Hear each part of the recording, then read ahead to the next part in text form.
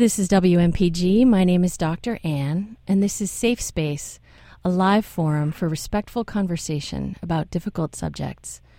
Tonight is part of our ongoing series about telling difficult stories, and we're going to be focusing tonight on secrets.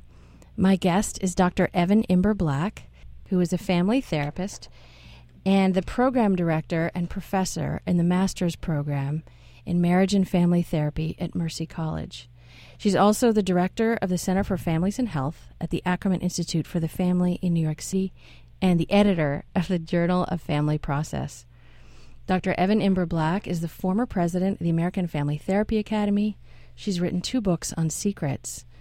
The one that we're going to be talking about tonight is The Secret Life of Families. In an era when talk shows have made revealing painful secrets into a form of entertainment, Dr. Imber Black offers a sobering voice about the complexities of deciding when and how to tell loved ones about painful truths that have felt too dangerous to share. Welcome to Safe Space. Good evening. So let's start out with, why are secrets toxic? In terms of what starts to make something a toxic secret, and I use that term in the book, to mean secrets that poison relationships over time.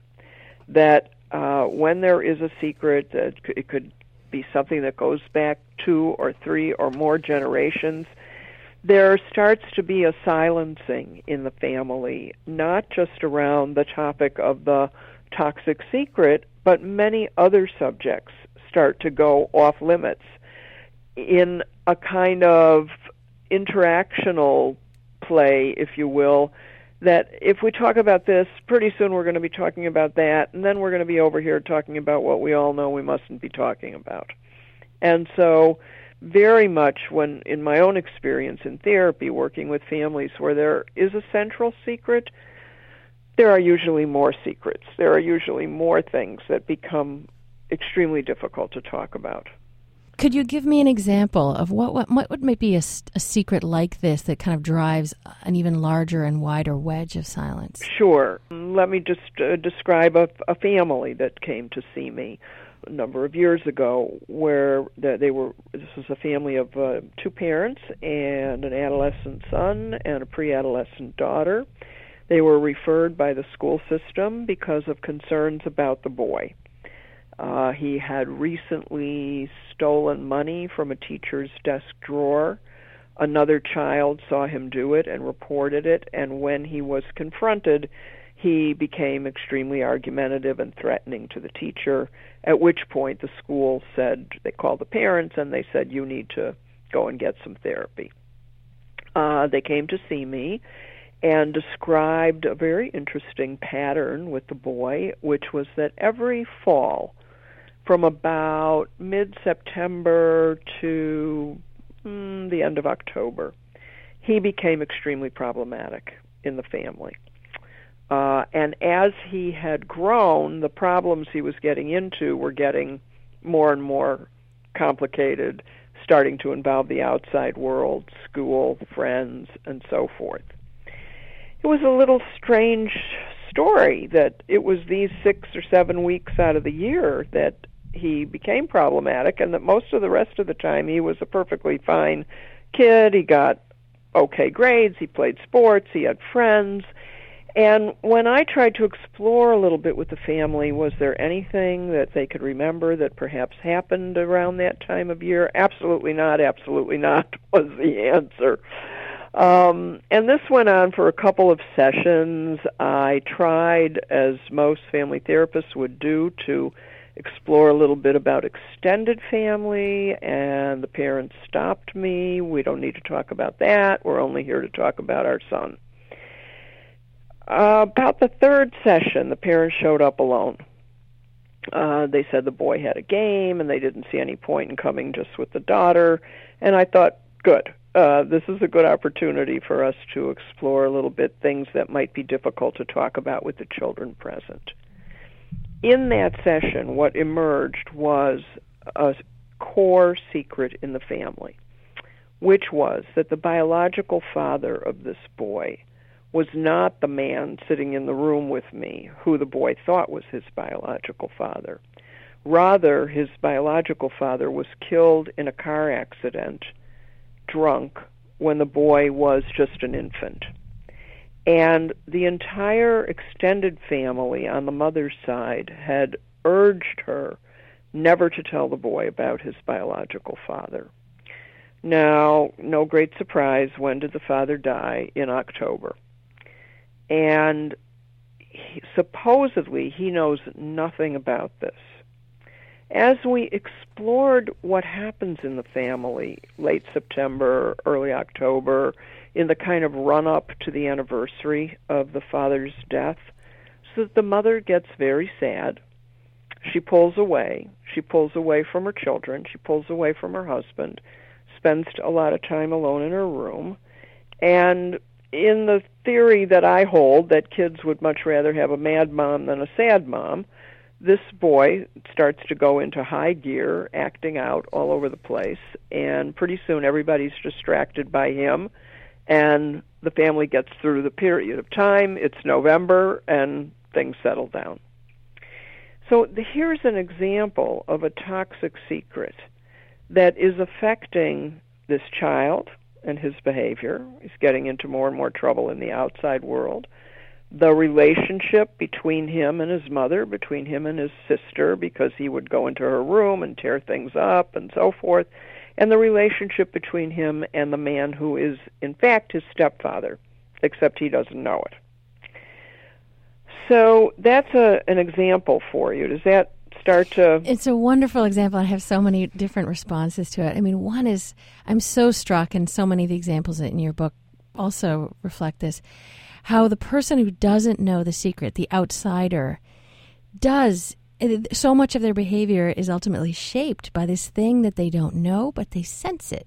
Precisely. And they can't even put a name on what they're sensing, but it has this enormous power in their life. Yeah. Almost like this invisible magnet. That's right. And, when the secret finally emerged after my working with the parents and kind of coaching them as to how they could do this in a good way, I then met with him alone, and I said to him, did you know? And he said, I didn't know what it was, but I knew they were keeping something from me. And I think kids do sense that. And then they're confused and they grow anxious, and out of that anxiety they do all sorts of things. You said something really intriguing that I've never heard before, that children prefer a mad mom to a sad mom. Yes. And I'm curious, do you mean by that they'd rather get what other people call sort of negative attention, like the mother's active and correcting them, than a sad mom who's really withdrawn and not engaging? I think seeing your parents scared when you're a young person seeing your parents sad when you're a young person is a scary thing. Yes. And kids don't know what to do with that. Anger, they know, because anger is like what family doesn't have, angry interaction, and that they can live through pretty well. But when they see a parent withdrawing and looking sad and looking down, and they don't know what it's about, I think that is very frightening for children. Yes. This is WMPG. My name is Dr. Ann. This is Safe Space, and I'm talking to Dr. Evan Imber-Black about secrets and telling secrets in families. So I'd like to work with the same story, if you don't mind. Sure.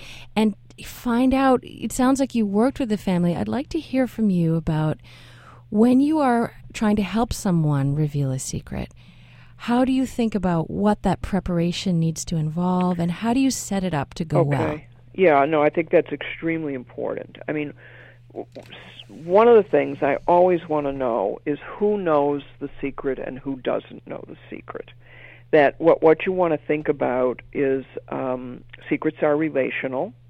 If you're keeping a secret with yourself, that's one thing, but as soon as you tell one other person, the secret starts to be relational. And the question, if, let's say in this case, if the mother and stepfather are going to decide to open this, are there other voices that they're hearing that say, no, don't do it, it would be bad, terrible things are going to happen, so forth. And indeed, in this particular situation, the mother's mother, the grandmother, was very against them opening this. Now, in this particular situation, the mother felt that she could go and talk to her mother and explained to her that they had decided to do this, that they felt this was the best thing for their family, and that even if her mother was upset about it, that she was prepared to go ahead with this. In other situations, I might have, for instance, the mom bring in her mom to a session so that we could talk this over and find out her objections. I think when you make a deal, let's say 10, 15, 20 years ago with someone, and you promise, I'm never going to open this, that when you're going to change your position on that there's an ethical requirement that you go back and let that person know. Not to ask their permission, not for that, but to let them know, look, my circumstances have changed. I can't keep that promise I made to you 15 years ago. In this particular family, there were a lot of issues about the original father, the biological father. Her family never liked him from the beginning. They were very young. She was like 17. She was pregnant before they got married, and he was a very serious alcoholic. And so there were many, many things, in this mix. There were social class differences between them.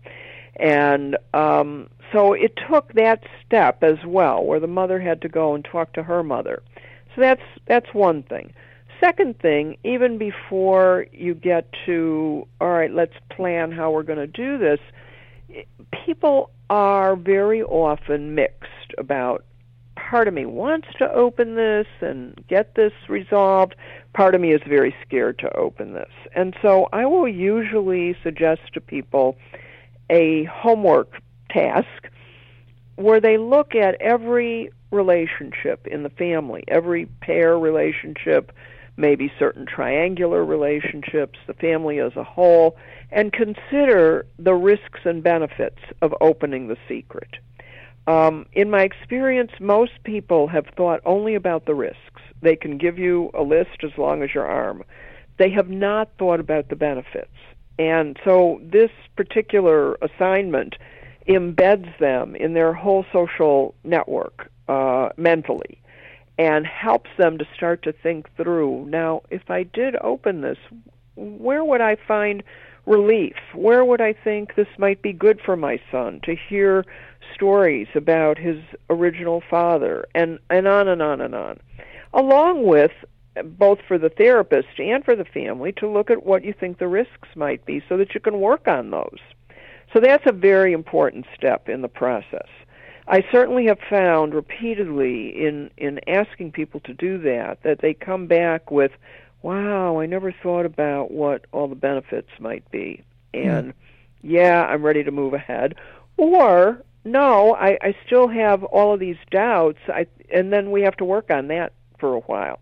Okay, which in an instance of a toxic secret like this, I think that's fine to take a little more time. This has been a secret for 15 years. It can stay a secret for 6 more months while you work on it, okay? Yeah. In contrast to, for instance, a dangerous secret where somebody is in immediate danger. You don't have that luxury to sort of fiddle around with, well, let's just take our time here. Then once people have decided, then usually there's a plan. How are we going to do this? In this instance, with this family, we looked at when there might be a school break of about 4 or 5 days, because you don't want the telling of a secret to be sort of a hit and run. We set up a number of conversations, the first being mom and stepdad with the son, where they could tell him the story, tell him the reason they didn't tell him was that they had been advised not to, that they had been advised that this would be a better way for him to live and to be protected, but that now they felt he was old enough to hear this. That was followed by a second conversation between mother and son, which predates mother's relationship with stepfather. There's an original relationship there, and that meeting was for her to begin to tell him good stories about his biological father, because you would not want this boy to hear a secret that goes something like, you had a different father, he was an alcoholic, he crashed the car, he died. That's right. Not a good story to go forward with, right? Right. And the mom had lots of good stories about him, side by side with the painful stories. She had, in fact, unbeknownst to anybody, kept items of his, intending to give those to her son someday. So this was her little secret about a secret. She had books. She had his backpack. She had his sleeping bag and things like that she was able to then give as gifts to the boy on that occasion. Then the third conversation was the parents, the boy, and the sister, because you would not want them to tell the boy if they were saying to you, but we're not going to tell his sister. Right. That would be terrible. Right. That would set up a whole other secret. And so that was the process. And then they were around each other for several days, so there could be, kids are funny. You tell kids something and they say, oh, yeah, okay, and then they go watch TV or they go out and play, and then the parents come in and say, oh, didn't mean anything. And then 2 days later, they're standing at the kitchen sink, and the kid says, remember the other day when you said whatever? Right. Yep. And that's when they bring it back up. So that was the whole process of telling that you want to do carefully, in contrast to what I call in the book talk show telling, which is a hit and run, which communicates to people that you can open a secret and finish it in 5 minutes before the next commercial break. And in fact, it's when the secret opens that's when the real relationship work starts to happen. In your story, how did the boy do when he heard this? Well, he did very well with this. I mean, because, as I say, he said to me, I knew they were keeping something from me. And so it was a relief. He did need to do, some of his own work, just recontextualizing who am I. He said, and the mom had kind of predicted this, that one of the first things he said was to them when they told him, well, that must mean I have a whole other extended family. No kidding. Where are they? Okay. Right. Now, that was a big issue in this family because the mom had cut off from the first husband's parents, and they had respected that. They had backed off. They hadn't seen their grandson for 14 years. And, she said, as we were planning opening this, she said, I know I'm going to have to get in touch with them. But, then she said, all these years I've lived in fear that we were going to come home one day and their car would be in my driveway. And what would I do? Well, they live 45 minutes away, so she was right. There was a very good likelihood of that.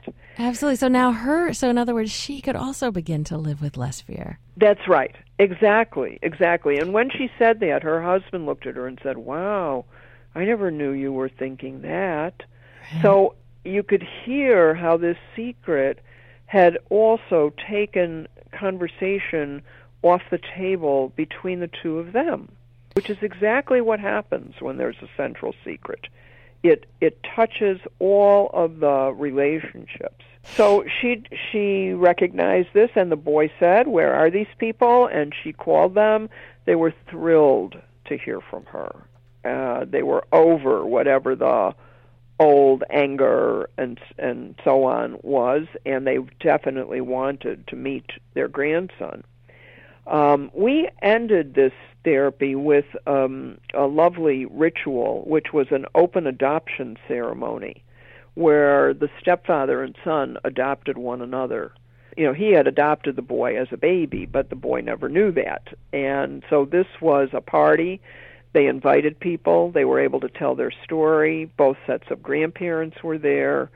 And it marked the finish of this secret and the move into a whole different phase of life.